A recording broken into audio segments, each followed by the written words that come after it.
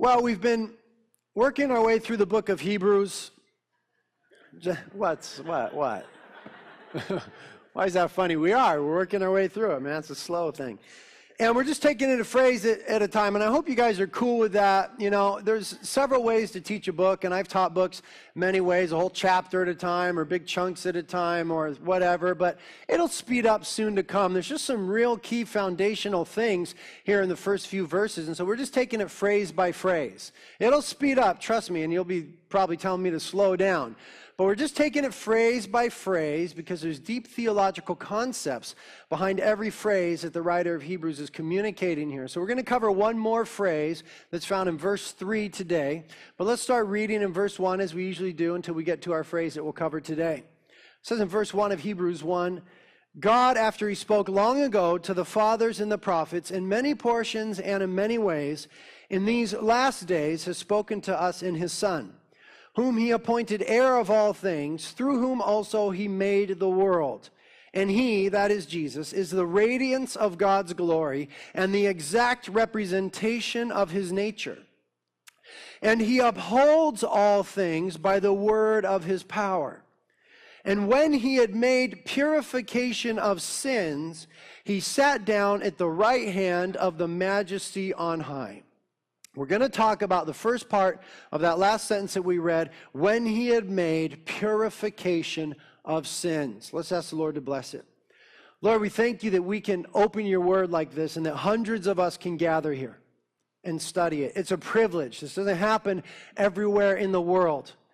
But Lord, we ask that the privilege would not spoil us. As so happens in our culture, we have a privilege and we get spoiled and we get jaded and all those things. We ask that wouldn't happen with your word. So many of us here own all sorts of Bibles, and yet around the world there's Christians that are circulating a single page around a whole village, just devouring your living and active word. Lord, cause your word to become alive to us. Many of us have grown up as Christians and we're familiar with the stories and the concepts, and we've just kind of settled right there. But we ask that you would further illuminate our understanding, Holy Spirit. That you would take us deeper into the truths of God. That you would enliven our hearts. That you would restore unto us the joy of thy salvation. That when we hear about you making purification of sins, it wouldn't be a, oh yeah, praise the Lord type of thing. But it would be what it really is. It would be wonderful and amazing and glorious and life-changing. So Lord, don't let us miss the potency of these truths that we're diving into. Holy Spirit, lead us and guide us and take us in. I confess that I'm not sure how to communicate this truth. There's so many ways, and I don't really know, Lord, what's going to be best for this morning. So we're trusting in you. We're trusting, Holy Spirit, in your ability to communicate the truths of God to us, and to breathe life into us so we might further experience our Father in heaven. And don't let anybody that hasn't responded to the gospel yet miss it, Lord. Please. We ask this together in Jesus' name. Amen. Now, last week, as you'll remember, we looked very carefully at the concept that Jesus is the sustainer of all things, or the upholder of all things, or the fact that he holds all things together. We talked about what that means, that it doesn't mean just bearing up a weight. It means both bearing and carrying toward a goal. He holds all of creation together, but he is moving all of creation toward his predetermined goal and plan. And he holds everything together with his powerful word, from the atom to the way that the planets rotate in the universe to our daily lives. Jesus Christ is the one who holds all things together. And when we think about that fact and we ponder the enormity of that reality and how glorious it is and how big that makes him in our minds and in our hearts, how much it just magnifies who he is, that he's holding all those things together in their delicate balance. So we think about that, and then we start to consider our text today that follows right on the heels of that, the declaration that he has made purification of our sins. We should immediately be awestruck by the fact that the one who holds everything together is the same one that humbled himself to be born a baby. I mean, the thought should almost overwhelm us. It's unfathomable that the one who spoke everything into existence and who with that same word holds it all together was so concerned for you and I and his glory that he draped himself in humanity and was born a baby and suffered humiliation upon a cross. It's an overwhelming thought that he would do that. Ironside, a great Bible scholar and commentator, said, "What a marvelous suggestion of power there is in these words, and how our thoughts of him are magnified as we realize who it was who stooped in grace to make purification of sins." As we realize who it was, because Jesus is separate from any other religious leader, right? He claimed absolute exclusivity and he claimed total deity. In him all the fullness of deity dwells in bodily form. He's not another man making religious claims. He's not an ascended teacher. He's not a prophet. He's not a great moralist. He's not a mystic. He is the sovereign Lord of all creation who came to save you. It's absolutely glorious, this thing that we know. And the author of Hebrews, in the opening verses here, has been endeavoring to show us Jesus in all his glory. Because remember the context. We have here a group of people who are in danger of leaving their faith in Christ. And so the author of Hebrews is just wanting to remind them, of all that Christ is. He says in verse 2 that Jesus is the Son of God. Also in verse 2 that Jesus is the full and final revelation of God. Also in verse 2 that he's the heir of all things and the creator of all things. And in verse 3 he says that he is the radiance of God's glory and the exact representation of God's nature, and that he upholds all things by the word of his power. And now, it's a further explanation or exposition of the glory and the excellency and the magnificence of Christ, and that he is also called the purifier of sins. It's a further explanation and exposition of how glorious and majestic he is, that he is also the sacrifice. You see, this was a strange concept in the first century world, because the Jews had previously considered anybody that hung on a cross to be cursed. And so when Jesus came and hung upon the cross, it was hard for them to make that religious and intellectual leap from curse to glory. And for the Greeks, the concept of such a sacrifice was foolishness to them. And for the commoner in that society, they saw nothing but shame and humiliation in the cross. It was hard in their cultural context, in their religious context, according to what they know, to see the glory and the excellence and the majesty in that. You see, that's why Christianity is like nothing else the world has ever seen. It's not a revamping or a retelling of some other old religious system.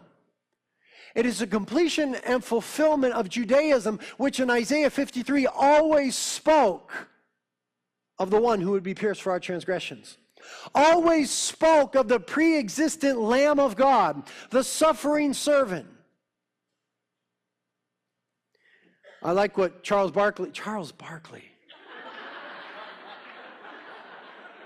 Gosh. Is he even a Christian? Maybe it's prophetic. Maybe he's going to become a Christian and write commentaries. Oh, boy. I like what William Barclay said. He said, the glory of God is not the glory of shattering power, but the glory of suffering love. The glory of God is not just the glory of shattering power, but the glory of suffering love. And what we see in this passage before us is Christ being presented as the high priest for the people.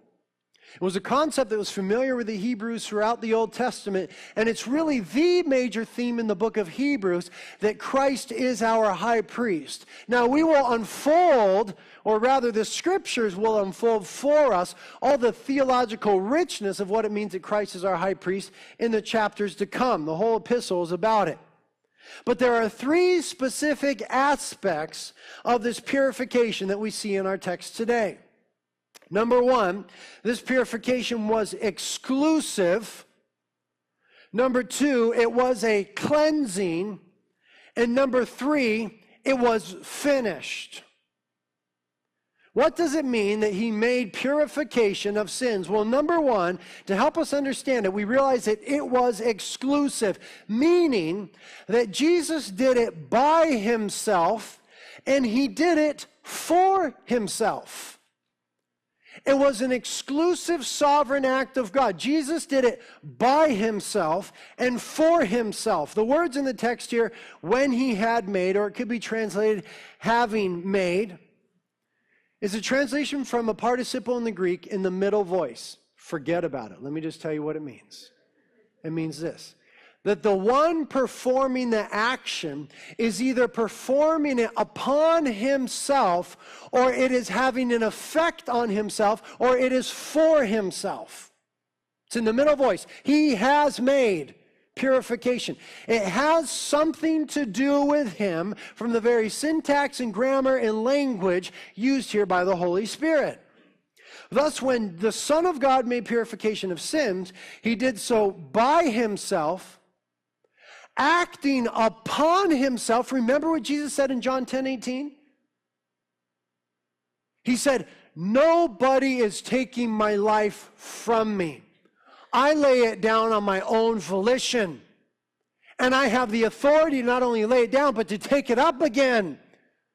So he was acting upon himself. He said, "I am doing this." It was according to the Father's will. But haven't we discovered in the book of Hebrews in our study thus far that Jesus is the active agent who carries out the will of the Father? It's exactly what we see. It says all throughout the Gospels, "I do only what the Father tells me to do. I do only the Father's will."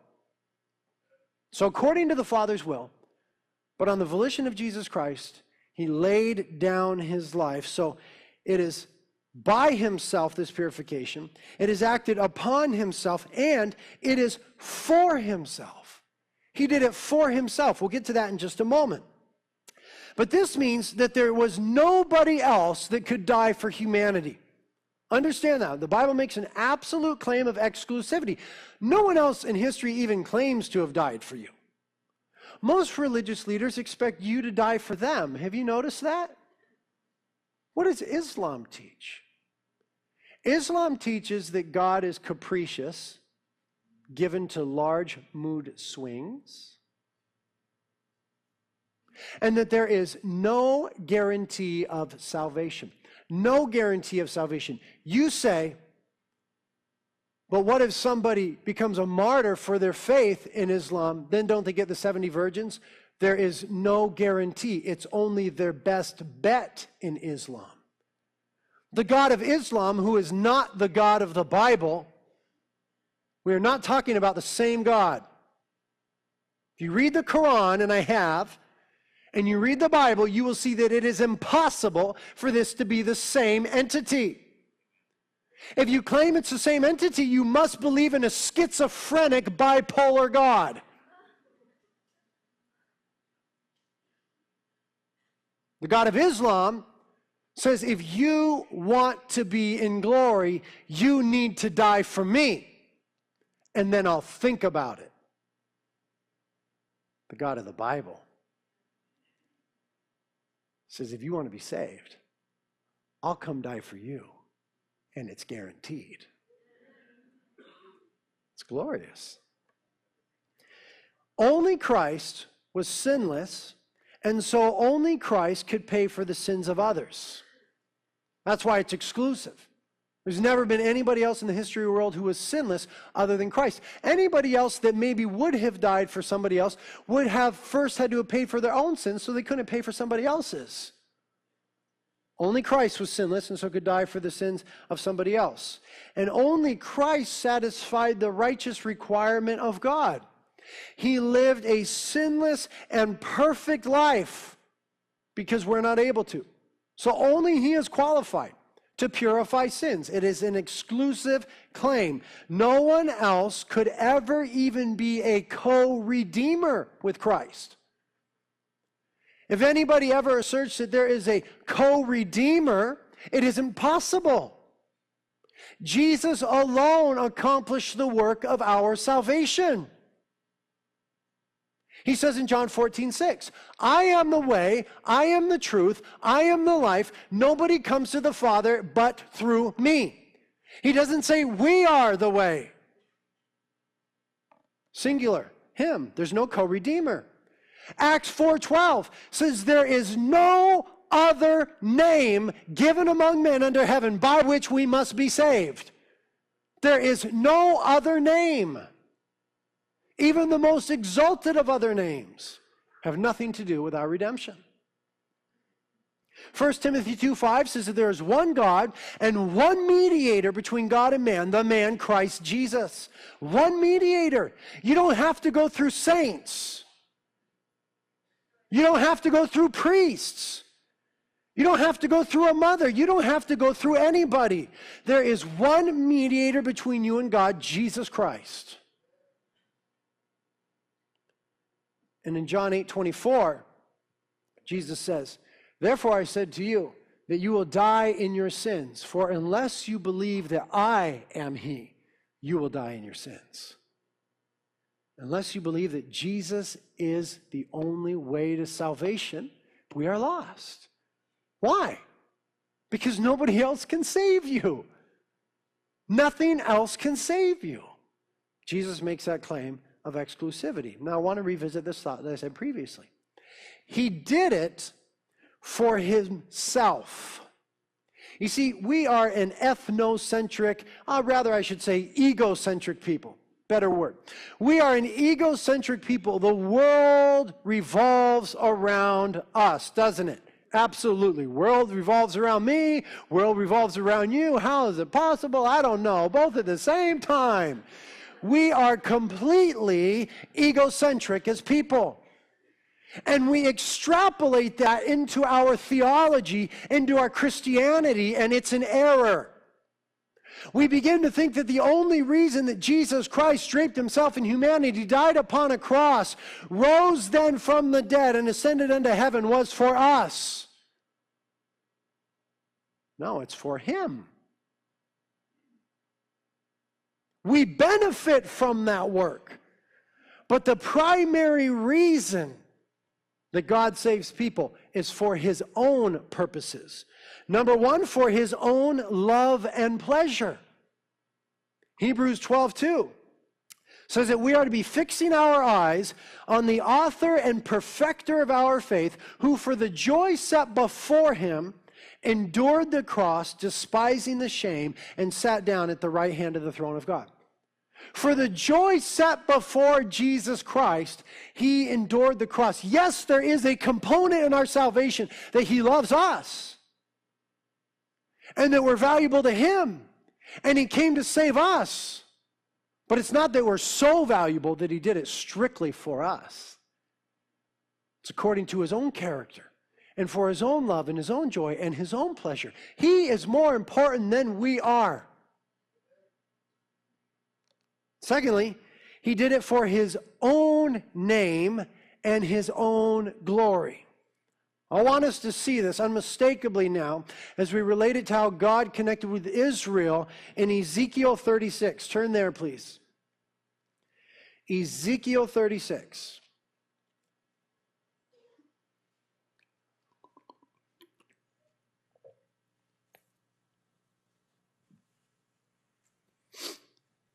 Ezekiel 36 is one of my favorite chapters in the Bible. Of course, 37 is very famous, the Valley of Dry Bones. And then 38 and 39, perhaps even more famous, the Magog invasion. But 36 is really neat. The situation to set it up in Ezekiel 36 is that God is telling Israel something that he's told them many times, that he would bring them into a land, Canaan, Israel, and into a good place. And he would be with them, and he would be their God. But if they forsook him, if they neglected him and his commandments, if they failed to observe, if they failed to follow, and they instead went after other gods and other ways and other means and prostituted themselves, is the language of the Bible, played the harlot, is the language of the Bible, with other gods, then God would punish them and remove them from the land. They would be punished. They would be judged. But on the heels of that negative promise, always came the following positive promise, that he would bring them back into the land, that he would never fully forsake them, that they would be judged and experience difficulty for a time because of their obstinance. Whom the Lord loves, he disciplines. It's the same thing with you and I. Don't think that Israel's in some special situation. It's the same thing with you and I. Hebrews chapter 12, when we get there, we'll learn that very well. Whom the Lord loves, he disciplines.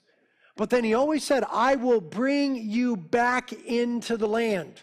He would do something wonderful for them. And he would defeat whole nations and multitudes of nations on their behalf. But you see, the tendency in Israel is a tendency in us to become egocentric, and for them, ethnocentric about the way that God treated them. Egocentric, and for them, ethnocentric about the way that God treated them. And so God wanted them to know his motives. He wanted them to be very sure as to why he would do what he would do, namely restore them back to the land. And so we pick it up there in verse 21, where God explains. He says, I had concern for my holy name, which the house of Israel had profaned among the nations where they went.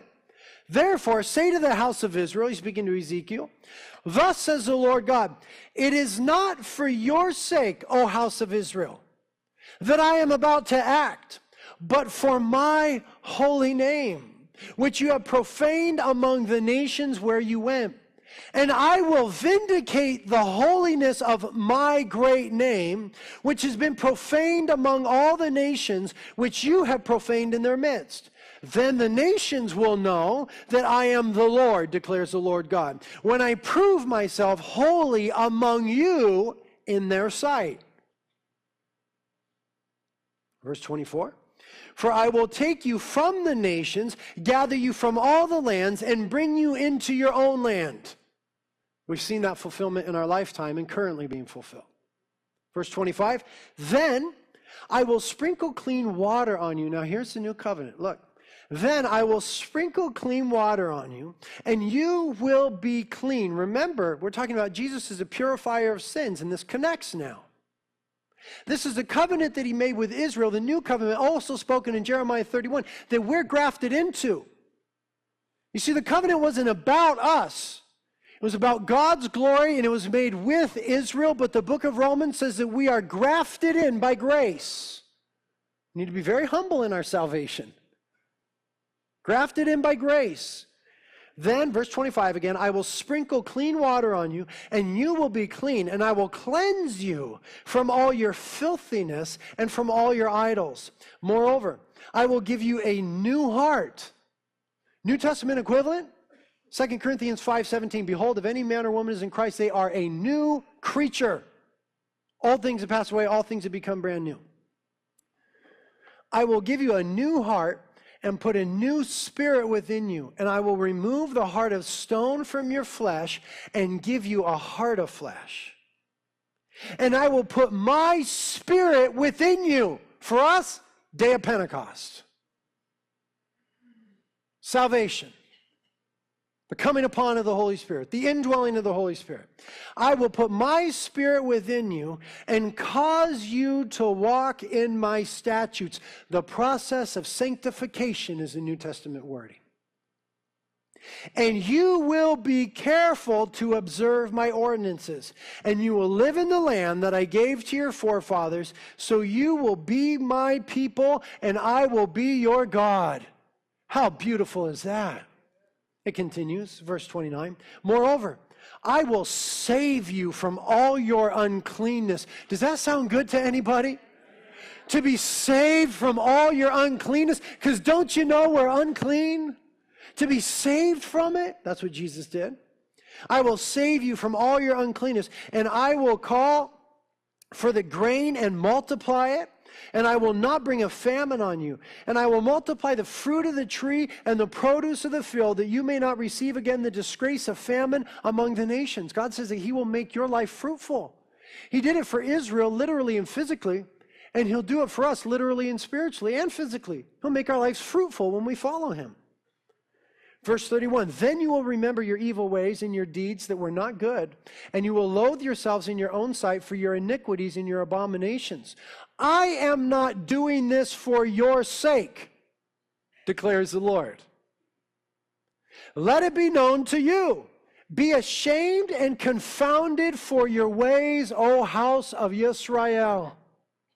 Thus says the Lord God, on the day that I cleanse you from all your iniquities, I will cause the cities to be inhabited, and the waste places will be rebuilt, and the desolate land will be cultivated instead of being a desolation in the sight of everyone who passed by. And they will say, this desolate land has become like the Garden of Eden. Don't people say that about our lives? Our lives were just desolate, and we were lost without Jesus Christ, and some of us were so deep in sin, we were broken and breaking other people. And Jesus redeems us and restores us and renews us.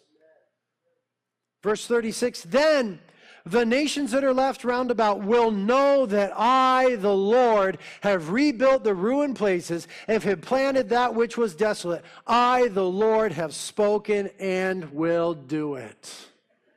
Isn't that glorious?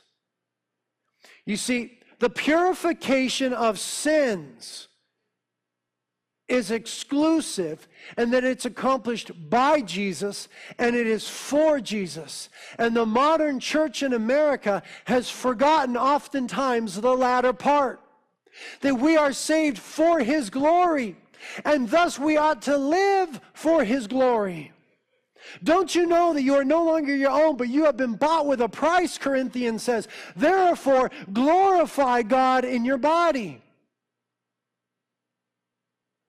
You see, we've extrapolated our ego-centeredness into our theology.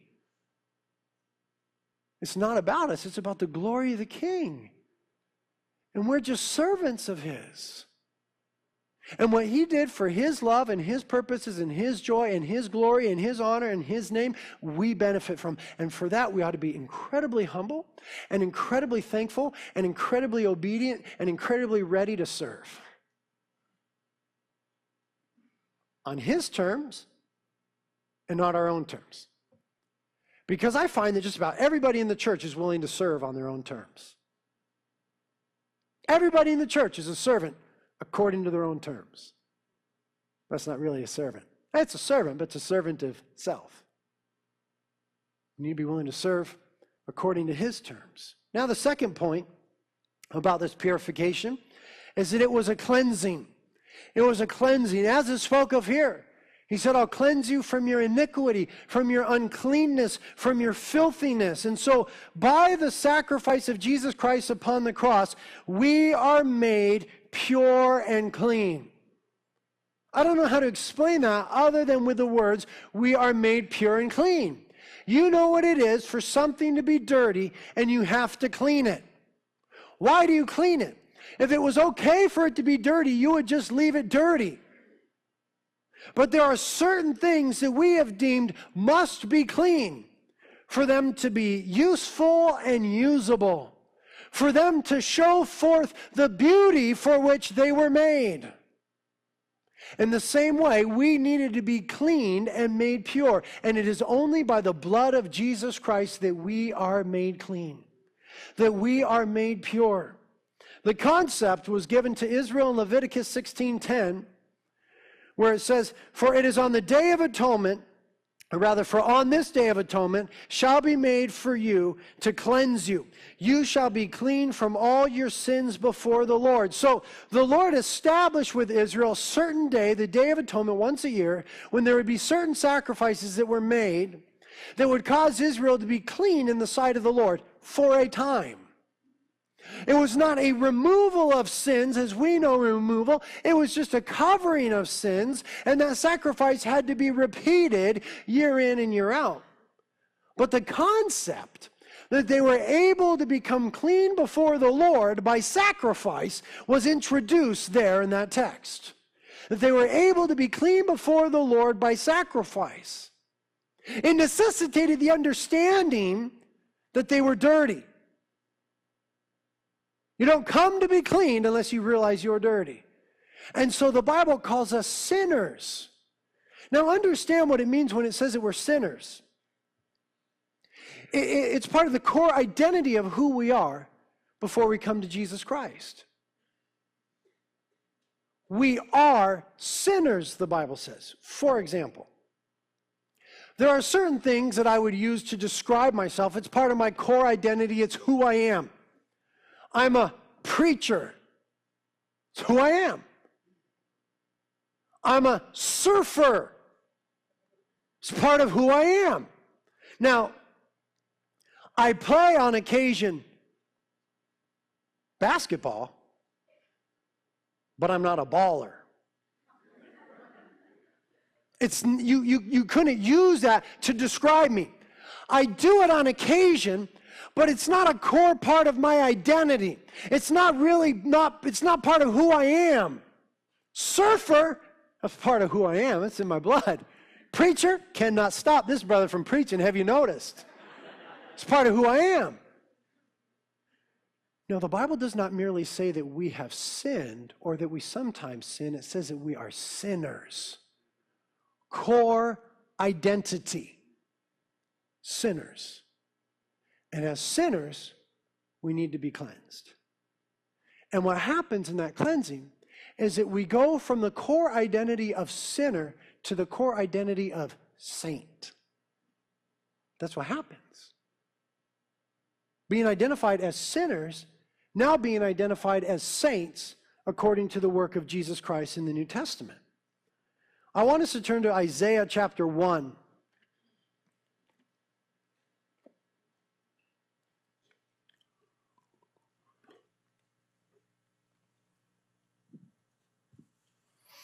Again, seeing these truths that are so necessary for us to understand being expounded to Israel. Isaiah chapter 1. We'll start in verse 2. Listen, O heavens, and hear, O earth, for the Lord speaks. This is the Lord speaking. He says, sons I have reared and brought up, but they have revolted against me. An ox knows its owner, and a donkey its master's manger, but Israel does not know, my people do not understand. Can you hear, if it were possible, the amazement in the voice of God? He says, even an ox knows who owns it. Even a donkey knows which manger to eat from, but my people do not know and they don't understand. How are they more lost and more dense and more dull? Art thou dull? Jesus said to the disciples in the Old King James. How are they so dense and dull and hard to be more obstinate than an ox and a donkey? You almost hear amazement in the voice of God if that were possible. So he says in verse 4, alas, sinful nation, people weighed down with iniquity. Or as another translation puts it, I teach from the NASB, but as the NIV says, people loaded with guilt. Same idea, different words. Weighed down with iniquity. People loaded with guilt. Anybody ever felt that way? Offspring of evildoers, sons who act corruptly. They have abandoned the Lord. They have despised the Holy One of Israel. They have turned away from him. The Lord's not mincing any words here. He's pretty much letting them have it. Verse 5, Where will you be stricken again as you continue in your rebellion? The whole head is sick. The whole heart is faint. From the sole of the foot even to the head, there's nothing sound in it. Only bruises, welts, and raw wounds, not pressed out or bandaged nor softened with oil. Here God gives them a very apt description of what sin does in our lives. He says, where will you guys be stricken again in your rebellion? He's trying to bring them to a place of waking up, of returning to him, to realize that it doesn't pay to walk away from him. Now, this relates directly to our text in Hebrews, because it is the same thing that the author of Hebrews is trying to do with his audience. He's going to tell them throughout the whole epistle, it doesn't pay to walk away from Jesus. And God is saying to Israel, it doesn't pay to go forth in rebellion. Look at you. Your head is wounded. Your heart is wounded. You're faint. You're full of open wounds and scars. Uncared for, unpressed, unbandaged. The results of sin in our lives. He says, your land is desolate, your cities burned with fire, your fields, strangers are devouring them in your presence. It is desolation, is overthrown by strangers. And the daughter of Zion is left like a shelter in a vineyard, like a watchman's hut in a cucumber field, like a besieged city. You get how funny God is? A watchman's hut in a cucumber field. Someone trying to hide in a cucumber field. You ever seen a cucumber? It's little. 9. Unless the Lord of hosts had left us a few survivors, we would be like Sodom, we'd be like Gomorrah.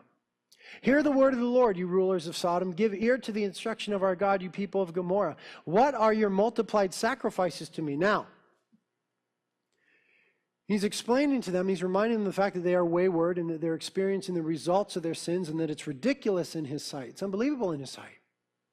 And now he's going to come after their sacrifices. Now remember, God is the one who instituted the sacrificial system.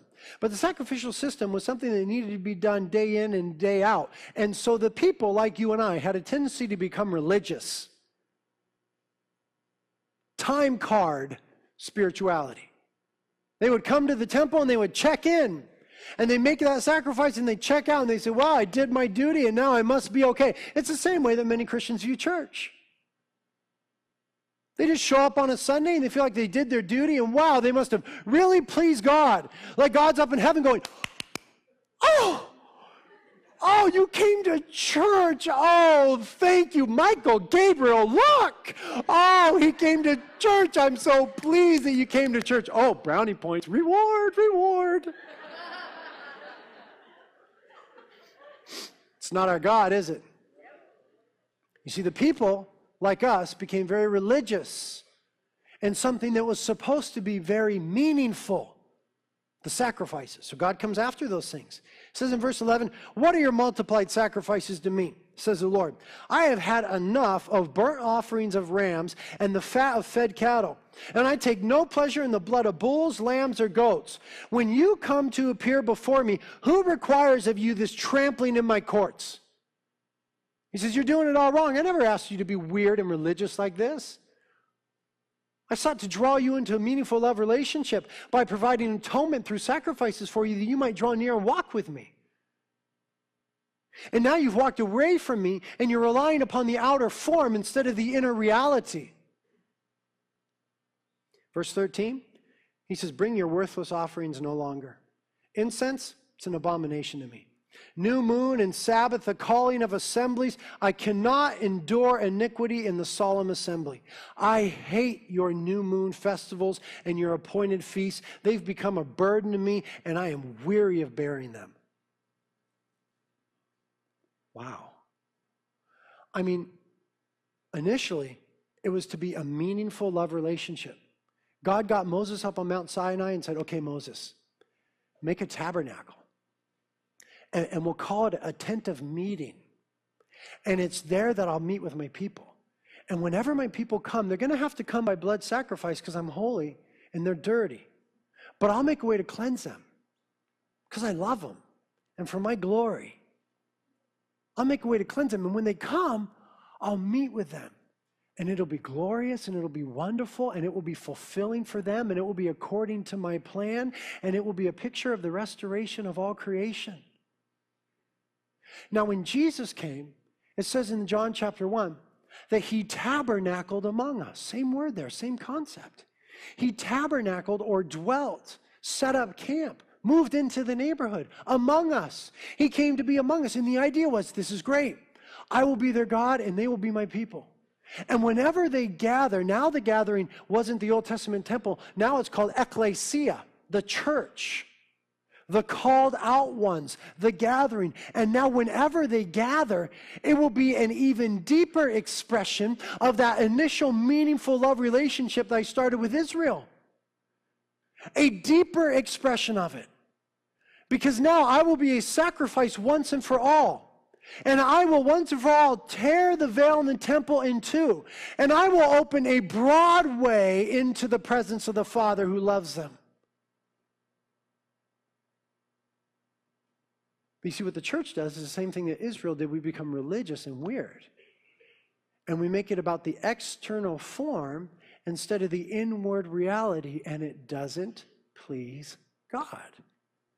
He didn't die on the cross so that you could go to a church service. He didn't die on the cross so that you could give a couple bucks. He didn't die on the cross so you could sing a few songs. He died because it is a glory of God that he would entangle himself in relationship with fallen humanity. And then he says in verse 15, so when you spread out your hands in prayer, I'm going to hide my eyes from you. Yes, even though you multiply prayers, I'm not going to listen to you. Your hands are covered with blood. Now look what he says in verse 16 as we turn the corner. Wash yourselves and make yourselves clean. Remove the evil of your deeds from my sight. Cease to do evil. Learn to do good. Seek justice. Reprove the ruthless. Defend the orphan. Plead for the widow. Come now. Don't go away. Come. Come now, and let us reason together, says the Lord. Though your sins are as scarlet, they will be white as snow. Though they are red like crimson, they will be like wool. And the fulfillment of that is in the person of Jesus Christ. It is by him that we are cleansed. Humanity has come to find what God always knew, that we cannot ultimately cleanse ourselves. And yet the standard remains. And so Jesus came to meet the standard by living a perfect life, and so he could be the sinless sacrifice to pay the price for our sins, that we might be made clean so that we can enter unhindered and unfettered into a meaningful love relationship with God. There's no other religion like this on the face of the earth, ladies and gentlemen. This is the greatest thing the world has ever heard, Christianity. This is the greatest thing the world has ever heard. And so 2 Corinthians 5:21 says concerning Jesus, God made him who knew no sin to become sin on our behalves, that we might be made the righteousness of God in him. You see, it's not just that he cleanses us. It's not that he just washes the filth away. But then he ascribes to us, he imputes to us, he gives to us because we're in him, in relationship with him. He gives us his righteous standing. It's not that we're just cleansed and so made morally neutral. That would be cool. But we're cleansed and made holy by the person of Jesus Christ. You see, God treated Jesus on the cross as if he had lived my wicked life, so that God could treat me forever as if I had lived Christ's perfect life.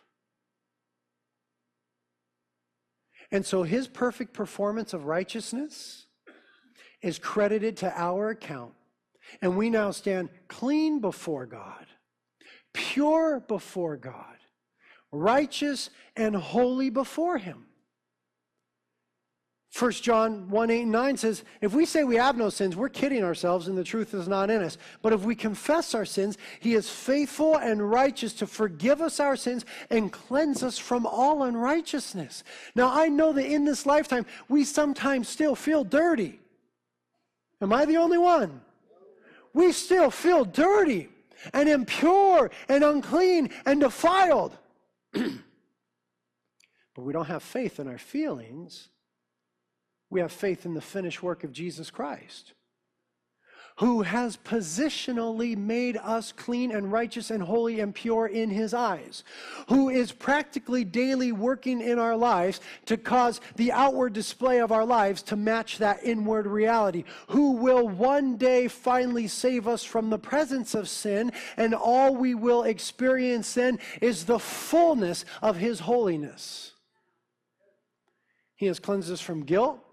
He's cleansed us from shame. He's cleansed us from defilement. He's cleansed us from condemnation. He's cleansed us from moral corruption, from the power of sin, and from the penalty of sin, and from the pollution of sin. In Jesus' name, you are clean.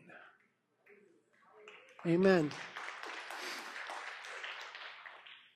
Now, the final point, and it's a quick one, is that it was finished. It was finished, meaning there's nothing else that needs to be done for us to experience that cleansing of Jesus Christ other than to receive it, other than to come to him in faith and say, I want it. I recognize my dirtiness.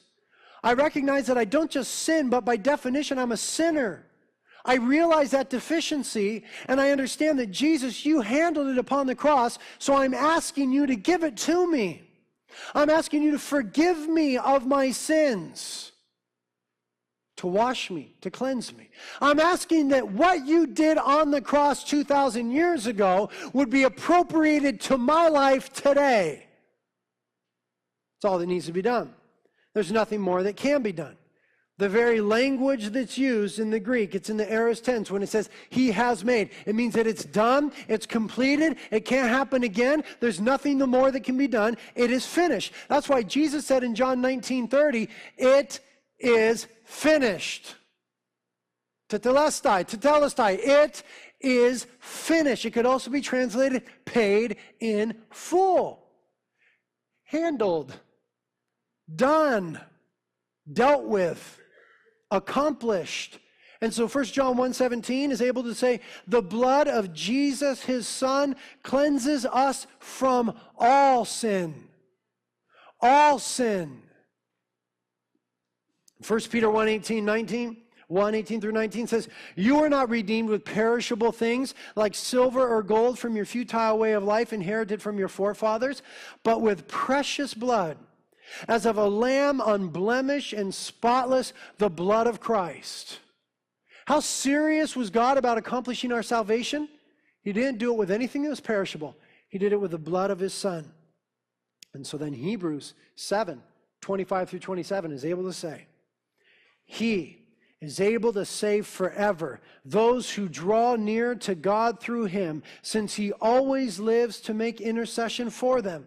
For it is fitting that we should have such a high priest, holy, innocent, undefiled, separate from sinners, and exalted above the heavens, who does not need daily to offer up sacrifices, first for his own sins and then for the sins of the people, because this he did once for all when he offered up himself.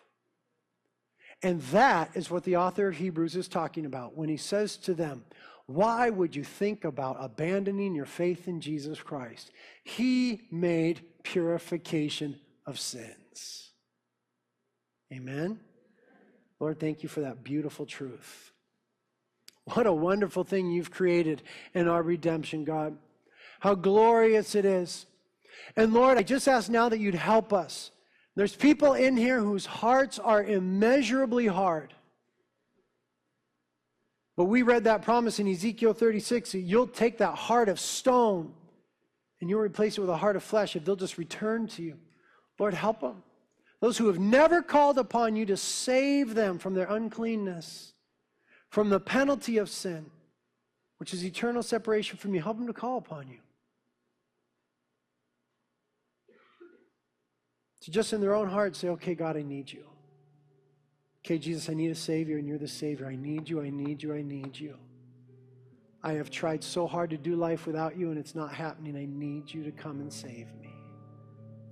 Thank you that you will always hear that prayer, and you will save. And Lord, for those of us that have tasted of thy salvation, but have wandered from the wonder of it, restore unto us the joy of thy salvation this morning. Bring us back into that place of awe and wonder and glory. And Lord, for my brothers and sisters here who, like myself, sometimes feel so weighed down with their own sin, their own filthiness, would you help us to, by faith, receive your cleansing? Would you help us to lay hold of it by faith that truly in your sight we have been made clean, and that there is therefore now no condemnation? Help us, Lord.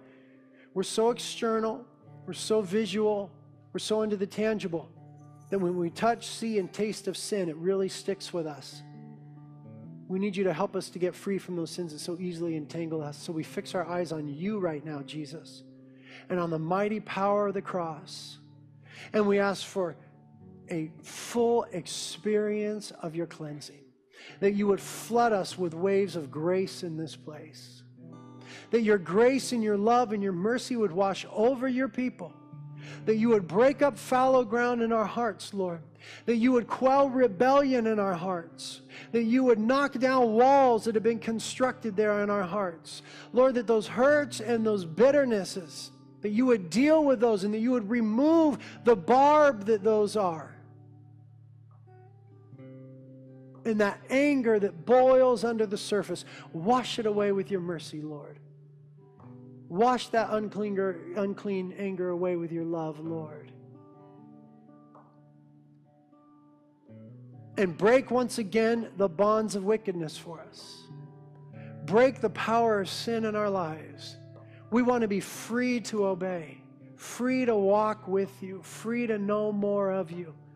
Help us in the places where we've gotten entangled. Help us, Lord. You're a deliverer. You're a warrior. Come and war over us. Come and rule and reign and save us, Lord. Prayer team is here to help you. And you're welcome to come and get on your face before the Lord this morning. Take communion. Celebrate the finished work of the cross.